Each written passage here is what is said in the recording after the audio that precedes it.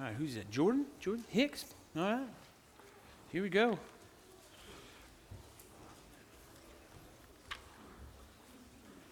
If you got a Bible, you can open up to Revelation chapter 6 while you come on down, while these kids keep coming.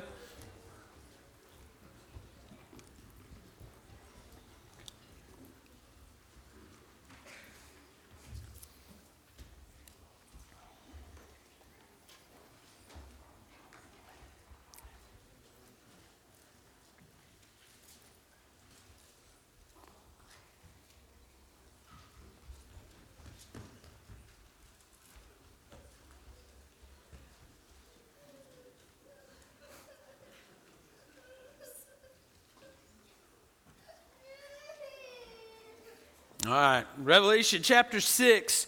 And if you would, please stand as we honor the reading of God's word.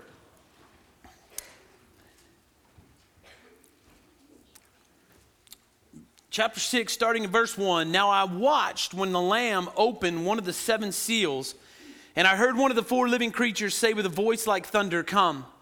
And I looked, and behold, a white horse, and its rider had a bow, and a crown was given to him. And he came out conquering and to conquer. When he opened the second seal, I heard the second living creature say, "Come." And out came another horse, bright red. Its rider was permitted to take peace from the earth, so that people should slay one another, and he was given a great sword. When he opened the third seal, I heard the third living creature say, "Come." And I looked, and behold, a black horse, and its rider had a pair of scales in his hand. And I heard what seemed to be a voice in the midst of the four living creatures saying, "A quart of wheat for a denarius, and 3 quarts of barley for a denarius, and do not harm the oil and wine." And when he opened the fourth seal, I heard the voice of the fourth living creature say, "Come." And I looked, and behold, a pale horse, and its rider's name was Death, and Hades followed him. And they were given authority over a fourth of the earth to kill with sword and with famine, with pestilence, by wild beasts of the earth. Let's pray. Father, thank you for the day, and thank you for your word. I pray that today as we look at this text, that it would motivate us, one, to be more thankful for the gospel than we already are, and two, that it would motivate us to evangelism and to tell the lost world about you and about the judgments that are currently in this world, and the judgments that are coming are caused to rescue as many people as we can so that they'll be with you forever. Thank you for all you've given us, and it's in your name we pray. Amen. All right, so we've made it. We're to the point of Revelation where a lot of interpreters, a lot of theologians, a lot of people will shake hands, part ways, and never meet again. Right? And there's probably some of you in this room rubbing your hands together. You're just waiting for me to get here. You want to know if I'm going to confirm your eschatology or your belief in the end times. And if I do, you're going to pat me on the back after this sermon and say, "You're my friend." And if I don't, you'll probably be, critical and question me and maybe whisper behind my back, I'm sure, and tell everybody that I'm wrong. But as I said from the beginning, we can agree to disagree on many things in this book, but as we've said the last several weeks, the main things are the plain things, and the plain things are the main things. And so last week, we saw the main plain thing, I think, that summarizes the whole book of Revelation, and that is that Jesus Christ, the Lion of the tribe of Judah, the Root of David, the Lamb who was slain, has taken the scroll. He's been found worthy to break the seals, to read its contents. And what we said is that the scroll is just simply the drama of human history being played out, that it's God's plan for mankind, that he sees the scroll and now he is in complete control of everything. That is the point of Revelation. And so what happens is that chapter 5 points us to the ascension of Christ, to be seated at the right hand of the Father. So the Ancient of Days has taken his rightful place beside the Father, and all of history is now on a collision course with him. And so in the process, he's redeeming every tribe, language, people, and nation. And so the main thing, regardless of where we go next, is that we have to stay centered on this. All of history is moving towards him. All people of every tribe, language, and nation is being redeemed to be a kingdom of priests, and one day they will worship him forever. But as I move forward, I do want to encourage some of you to be open to a different interpretation of the book of Revelation. Most of you and most of us have been grown up and been taught what is known as dispensationalism. And I won't go into great detail about what dispensationalism is, but most of you have read Left Behind or seen the 17 fictional movies, whether it's Kirk Cameron or Nicolas Cage, either one, okay? You've seen the movies, and you know what I'm talking about. The gist of dispensationalism goes like this, okay? Is that there'll be a secret rapture one day where all Christians will get vacuumed out of the world, right? So Mary and Buford will be walking up the hill, Buford will be taken, and Mary will be left behind. We all wish she'd been ready, right? You'll be riding on an airplane, and all of a sudden the person next to you's gone, and their clothes are neatly folded next to you, okay? That's the gist. After all the Christians are gone, there's going to be 7 years of tribulation where things get really, really bad for the world. And during this time, this political leader is going to rise named the Antichrist. People are going to love him. They're going to follow him. And at the end of 7 years, Jesus will return, destroy this leader, and he'll cage the devil at the Battle of Armageddon, and he will usher in 1,000 years of world peace. Now, this is where it doesn't make any sense to me, is that at the end of that 1,000 years, that wily old devil is going to find a way back out of his cage after Jesus has already been to earth to destroy him. And then Jesus will finally, after 1,000 years, do away with the devil for good. Now, this may be true, but I think this interpretation of the book of Revelation makes it mean something to us that it never meant to the original audience. And I think that's our greatest problem when we study the book of Revelation, is that oftentimes we want to make it mean something to us that it never meant to them. And we have to be very careful when we do that. See, dispensationalism is a very new end times theology. It wasn't introduced into the world until the late 19th century by a man named John Nelson Darby. Darby was succeeded by another man, and many of you maybe have his Bible. I have one, named C.I. Scofield. And through C.I. Scofield and Scofield's study Bible, dispensationalism, futurism became the primary teaching in the United States. In fact, he made this system so popular that most Americans and even a lot of pastors don't even know that there are other ways to interpret the book of Revelation. I was talking to Dr. Morrow, Alan's dad, who's been a pastor for many years, the other day, and he was asking me some questions about what I was teaching in Revelation, and he made the comment that he knew this old pastor that would every year bring in this guy that would teach futurism at his church, and they would do an end time series every year. And Dr. Morrow said, I remember talking to him about this one day and explaining to this man that there were other systems of thought, and he said this pastor was blown away because he said, I didn't know there were other interpretations. But prior to the 1800s, dispensationalism had never been heard of. In fact, the early church fathers, the Protestant reformers, held a view very similar to what we've been teaching here at First Baptist Church, right? Again, as young hotshot author Joe Vincent says in a forthcoming book, I'm not saying we should reject dispensationalism simply because it is new and doesn't agree with historic Protestant theology. It would be careless to reject ideas simply because they've never been thought of before. It's a great point. However, it is worth questioning why the theological titans prior to the 19th century did not develop dispensationalism. Could it be that Darby and Scofield were more enlightened than men like Luther, Calvin, Edwards, and Spurgeon? Or could it be that the theological system held by the majority of Protestants and the church fathers for centuries was so clear, truthful, and accurate that no other system was deemed necessary? So I'm asking that some of you just be open to seeing that book differently, okay?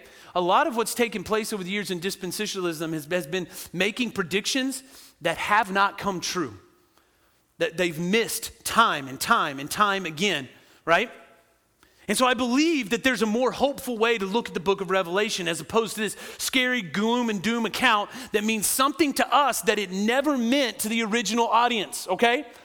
So let's look at Revelation 6, 1 through 8, right? I'll read it, we'll explain it, and then I want to apply it to where we live, okay? So verses 1 and 2. It says, Now I watched the Lamb open one of the 7 seals, and I heard one of the 4 living creatures say with a voice like thunder, Come.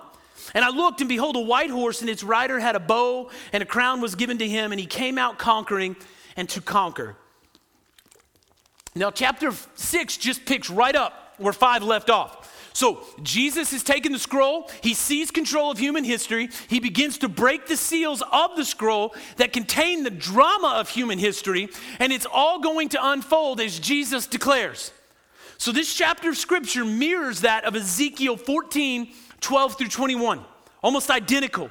Many of the judgments that Jesus talked about in Matthew 24, 6 through 28, we will find in this chapter.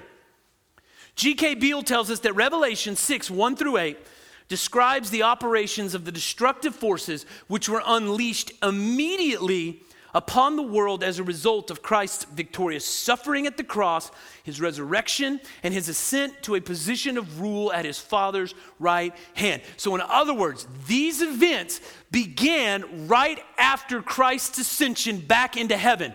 They're still going on, and they will continue until Christ returns. So they don't describe future tribulation, but events of the past that happened in the first century, events of the present that are going on now, and events that will continue on into the future until Christ returns to drop the curtain on human history. John told us in Revelation chapter 1, verse 9, he says, I, John, your brother and partner in the tribulation and the kingdom and the patient endurance that are in Jesus. So the tribulation, he says, is not a future event, but one we are living in for some time, and we will continue to live in until Christ returns. So just imagine we're in the throne room, the Lamb has taken the scroll, and he begins to break the seals. The first 4 seals of judgment go together. They are one judgment. It's made clear by the 4th seal that ties the first 3 together. And so what we see is that these judgments serve a twofold purpose. They are redemptive and judicial. They're redemptive and judicial. So these trials are meant to bring judgment to those who persecute Christians and those who reject the name of Jesus Christ. And although Christians will no doubt suffer through these trials, they'll fall upon Christians in Christ's church. Instead of being judicial, they're redemptive for us insofar that they strengthen our faith and they cause you and I to lean on Christ more. They cause us to endure. They cause us to conquer, as the book of Revelation says over and over again, that those who conquer, those who endure, will be with the Lord. So the first seal is broken. One of the 4 creatures says in a voice, come in a voice like thunder. So it indicates that all these judgments that we're going to read about are coming from the throne of God. Jay read this at the beginning of service, Psalm 103, 20 through 21. Bless the Lord, O you his angels, you mighty ones who do his word, obeying the voice of his word. Bless the Lord, all his hosts, his ministers who do his will. So in other words, what we're about to read about are not accidents of nature, nor do they originate with Satan. They're divine. All of them are divine, and they're designed to call people to repentance, to punish unbelievers, and to purify and refine the people of God. And so the creature says, come, and the first thing we see is a white horse with a crowned rider carrying a bow. And it says that this white horse and this rider come out conquering and to conquer. There's a lot of speculation on what the rider is, but essentially, the rider represents a satanic force attempting to defeat and oppress believers spiritually through deception. Okay? So notice, what's he riding? A white horse. Notice how he's crowned, right? Sounds similar to somebody else who will come back one day riding a white horse and being crowned, right? It's there to deceive us. It's there to throw us off. And so this could be anything that we trust in other than Christ. Any kind of false savior that you and I run to find fulfillment or find salvation. But mainly what it's pointing to is human political power. It's so tempting to trust in political leaders, isn't it? It's so tempting for us to go, if we just get the right guy, the right girl, okay? Sorry about that, ladies. The right guy or girl, okay? It's so tempting to get that right person in there. They're going to fix everything. But oftentimes, political leaders just lead to domination and oppression, and they make things worse. Which brings us to our second rider, right? Look at verse 3. When he opened the second seal, I heard the second living creature say, come. And out another horse, bright red. Its rider was permitted to take peace from the earth so that people should slay one another, and he was given a great sword. So the command to come happens, and out comes a red horse. Its rider is permitted to take peace from the world so that people would slay one another. And this rider is given a great sword. So the result of political power and searching for false Christ is often what? War. It's war among people. It's division. It's unrest, right? I mean, y'all know anything about that right now? Absolutely. And so what this means is literal warfare, but it also means spiritual warfare. Now, we don't have time to go through all the list of all the wars in the first century. Go home today and just Google first century wars, right? You'll be on the computer for a very long time looking at all the wars and all the things that happened right after the ascension of Christ. But what about the 20th century? The bloodiest century on record. All right, let's start right there at the end of the 19th. 640,000 died in the Civil War. 41 million died in World War II, and in 60 million in World War I, 60 million in World War II. 1.3 million civilian and military lives lost in Vietnam. Globally, there were almost 4,000 conflicts between 1870 and 2001. Right? War has been a constant and will continue to be a constant until Christ returns. Right? This rider is very real. This rider is very active, and he is on the earth roaming right now. But also, this rider is taking peace, and so that means spiritually. And if we're honest, peace is like the one thing that every single one of us is pursuing. We all want that sense of inner peace. That's why we chase after so many crazy, foolish things, because we think it'll bring us peace. We're restless. Right? So we got to have a better job. That'll bring us peace. More money. That'll bring us peace. A better house. That'll bring us peace. Kids succeeding and doing better. That'll bring us peace. Like, we're after peace. And this rider is roaming the earth taking peace. There's a deep restlessness in each and every one of us. I feel it. You feel it. This rider is active right now. So the desire for political gain, for ambition, leads to war. Wars have consequences. Verse 5. And when I opened the third seal, I heard the third living creature say, "Come." And I looked, and behold, a black horse, and its rider had a pair of scales in his hand. And I heard what appeared to be a voice in the midst of the four living creatures saying, "A quart of wheat for a denarius, and 3 quarts of barley for a denarius, and do not harm the wine, the oil and wine." So we hear the command again to come, and out as a black horse with a rider holding scales. Right? The scales would represent during times of famine, they would weigh out the food that they would measure to give to other people. And as this rider comes out, we hear another voice, and this voice is describing the prices of wheat and barley and the prices of oil and wine. So wheat and barley would be common goods, oil and wine would be the more expensive goods. And so what this indicates is a lack of food or famine. Now this could be due to war, right? Because of wars, there's consequences. We run out of food. It could be the decisions of certain political leaders. It could be pandemics or pestilence or things that happen that cause certain famines.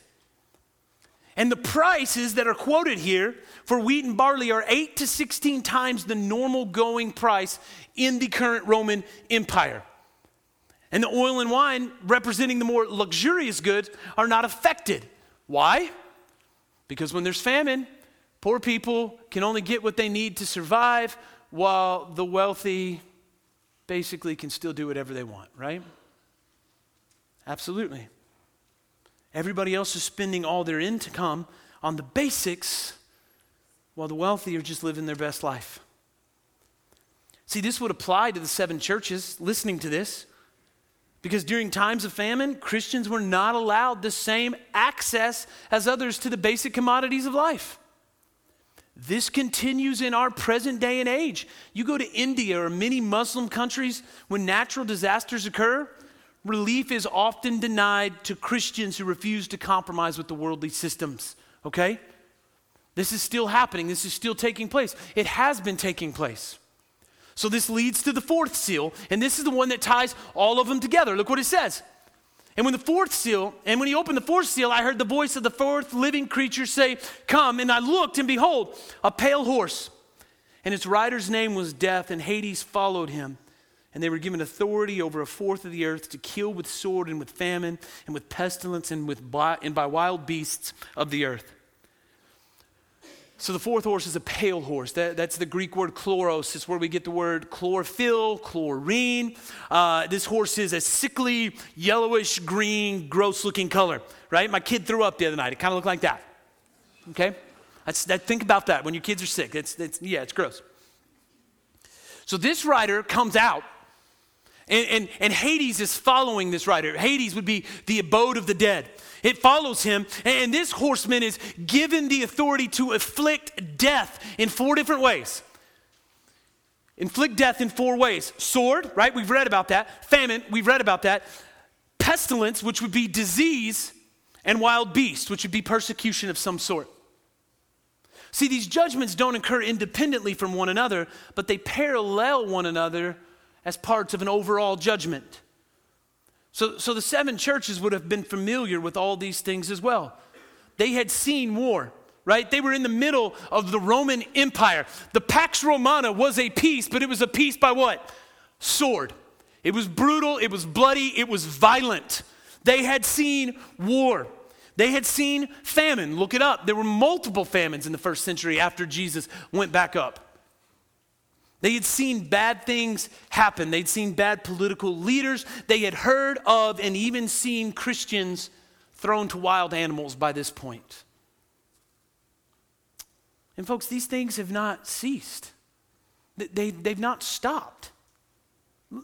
Famine and disease and war are still here. We've looked at the toll of wars, but listen, famine has been a constant in human history. Between 1692 and 1694, 2.8 million people in France, roughly 15% of the population, starved to death. In 1695, a famine struck Estonia, killing a fifth of the population, right? Go home and Google food shortages right now, and I promise you, you will get article after article written within the last 24 hours about the shortages of food all over the world right now because of the pandemic, because some guy can't drive his boat through the Suez Canal, right? And he blocks the whole thing up. Right? Like all these things, like right now we have food shortages on this earth. They're happening. They have not ceased happening. Right? What about disease? The Black Death in the 1330s killed between 75 and 200 million people. That was a quarter of the population of Europe and Asia. The city of Florence alone lost 50,000 of its 100,000 inhabitants. Yes, half the city died. The Spanish flu of 1918 infected 500 million people, and experts differ on the number of people who eventually died, but it's somewhere between 50 to 100 million people. As of today, 30 million plus have died of AIDS. And not to mention the Rona. It's still going, okay? My point is that these riders are not 4 things that will be unleashed at a future time. They're currently roaming the earth, carrying out their assigned roles. These things will not get better as time goes on, but they will continue to get worse. And we'll see why that is next week. See, because no matter how hard they try, the Church of Jesus Christ is still standing. They can keep throwing all that they want at a losing cause, and they know it. So they will continue to ramp up and escalate everything they're doing, thinking in the back of their mind, maybe we're going to win, but they can't win. These things will continue to happen. And see, listen, here's the reason why so many of us love the idea of a secret rapture. We don't want to be here when it gets bad. We're soft. We just want to get out of here before it all goes crazy. It scares us to think about things getting worse, and that's understandable. I get it. I get it now more than ever that I'm a dad. But Jesus never promised you and I it was going to be easy. He just said it was going to be worth it. I mean, I believe he did say that his cross comes before the crown. Amen? Yeah. See, no matter how difficult things get, I want you to hold on to one very crucial thing. Jesus has the scroll.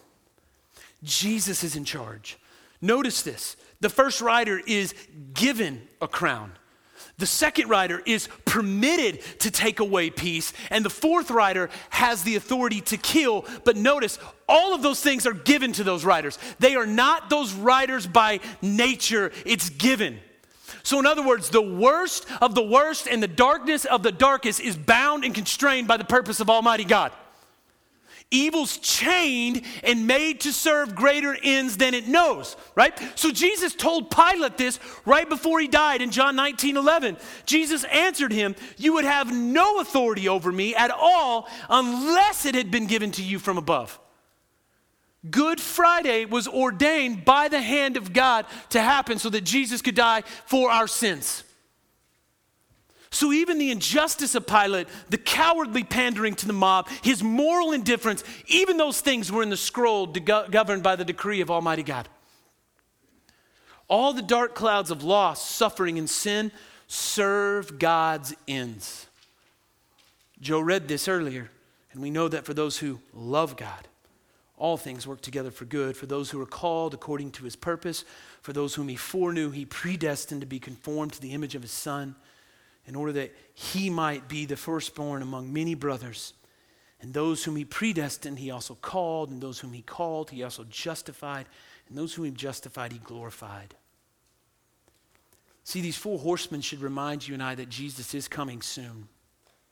So saddle up and get ready, because this is what life looks like between the two comings of Jesus. But be comforted, because the worst is bound and governed and superintended by the hand of God. None of it is out of his control or out of his reach.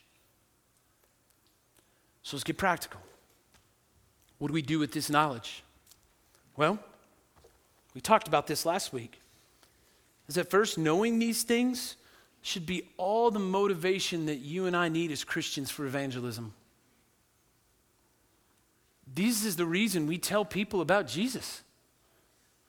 We tell them that these judgments are real and that these judgments are meant to be a punishment on an unbelieving world. And so if that's the case, we should want to tell as many people as possible to repent and believe in the gospel so that they could be spared from all this wrath. See, for unbelievers, these things end in separation from God the Father. But for believers, these things serve a purifying and cleansing purpose to make us more like Jesus. And we know that for Christians, at the end of all these things awaits Jesus Christ. But for believers, awaits eternity and separation from him in hell. So if you don't know Jesus, would you trust in Jesus, the Lamb who was slain for your sins, that you might be forgiven so that you could dwell with him forever, not based on your goodness, but his righteousness? Brothers and sisters, we should be telling everyone we know about Jesus. These judgments are real, and we should take them seriously. But the other thing for us is to be aware about how these four horsemen wreak havoc in our own lives. You know, Tuesday morning in Bible study, Joe made a great point that oftentimes we look at the national stage here in Spearman, and we want to complain and gripe about all the problems on the national stage, and we fail to take into account the problems at home. Because, yeah, I get it, these things on the national stage, they affect us, but not like other places, right? I mean, they'll get here eventually, but for now, we've got other things that we probably need to be more concerned with than some of this other stuff. So let's just go through these very quickly. So first, this first horseman that deceives by getting us to trust in a false Christ, how does that affect us? Once again, we've been over this. For many of us, it's in the area of politics. We're so wrapped up in what leaders we have. We're so concerned about what Biden and Kamala is doing, and the election was rigged, and on we could go. And we look at it as if God's plan for the world has failed. But could it be that God's plan is working out just like it's supposed to? I mean, maybe God's using this time to draw us as a church back to himself. Not to push us more and more into political leaders, but to call us back to himself. Like maybe he's saying, hey, I know a better political leader. It's me. I've got the scroll. And so maybe we need to get our eyes off of all that junk and look to Jesus. See, sometimes God directly pours his wrath out on people for judgment. But oftentimes, and this is the case in Revelation, he lets go of his restraining influence of common grace and says, if you want it, go get it. You know that's what he's doing to the United States right now, right? This isn't a recent thing, folks. We took our eyes off of him a long time ago. And so he said, if you want it, it's yours. And he's giving us up to the result of our sins. So listen, can we be a people who stay calm and trust in the only leader that matters, Jesus Christ? He's got the scroll. He's the one we should be looking to, not DC. The second writer. This writer takes peace from the world. Now, I get it. We don't see that at home with real war, although at times, and it has in our recent history, affected us as we lose young men in the war. But for the most part, it doesn't affect us. But listen, a lot of times for you and I, it is a spiritual thing. It's a spiritual thing. We all lack peace.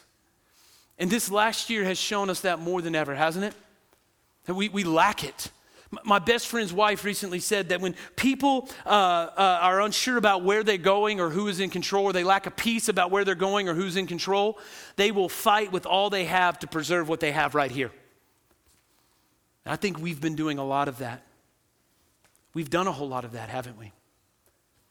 And I think that our lack of peace has caused us to turn to a lot of different things for peace. But one of the things I think that a lot of people have turned to on this last year has been alcohol. Now listen to me. God created drink, all right? Don't start it with me about, oh, here he goes, the Baptist preacher. All right? God created drink. Don't at me. You can look in the Bible. You can't find a verse that doesn't tell me he didn't. He gave it to us to be enjoyed, not abused. So I mean, some of you need to stop walking down the cheese aisle rebuking it every time you go down there going, oh, Jesus, go back to get. Just quit. But listen to me. A lot of us have turned to this as something to cope with the reality of the world. We're drinking way too much to deal with our lack of peace. So you're running home, you're pouring something, and it's the only way that many of you are going to sleep right now. And it's not just that, okay? There are plenty of other things that we are running to try to find peace. All the while Jesus is in heaven saying, hey, come to me if you're weary and tired, I'll give you rest. Find your peace in me. Sure, things are difficult, but I got the scroll. I know where it's headed. I know where it's going. You can trust that I've got it all under control. So listen, I heard a pastor say this week, and I think this is so refreshing for all of you. Is everybody ready? Look at me. You ready? You don't have to prove anything to anyone. Isn't that nice? Whew. You aren't going to be the best mom or dad. Sorry. You're not going to have the cutest home or the nicest pickup. You're not going to have the best behaved kids. You're not going to make the most money. You can keep trying to prove yourself all you want, and it'll never be enough, all the while Jesus is saying, I proved myself for you. You have the approval of my Father because of what I did. Rest in me. Breathe. You can find peace in Christ because he proved himself for you. So today we need to repent of our lack of peace and be a people that no matter the situation, remain at peace because we know our Lord has the scroll. The third writer, famine. Again, well, Byron, we haven't experienced famine, right? This isn't our problem. We've got all the food we need right here in Spearman. Maybe that is our problem. The average American over the last year has gained 29 pounds. 29 pounds. We don't even think about the fact that so many people go without. We just eat and eat and eat. I threw away more leftovers. It was embarrassing how many leftovers I've thrown away this week. I ought to be ashamed. Meanwhile, right here in Spearman, Texas, 104 kids in the elementary and junior high get food sent home to them every weekend because they don't have enough. 60 plus families are on the food bank.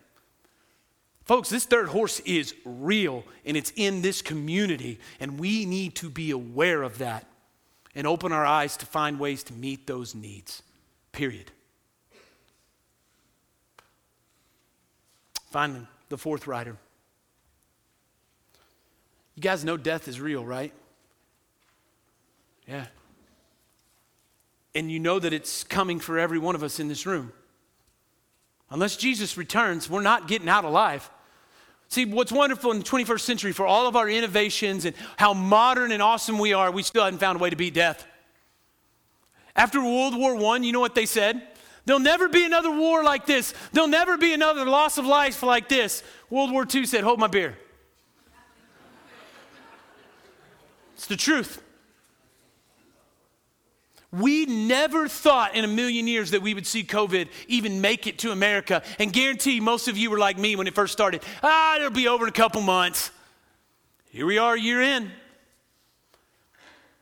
And I'm afraid that some of what it's done is it's scared some of us to death. And a lot of it is because we don't know where we're going. So maybe you need to get that right. But we're going to die. It's inevitable. But how you and I live is up to us.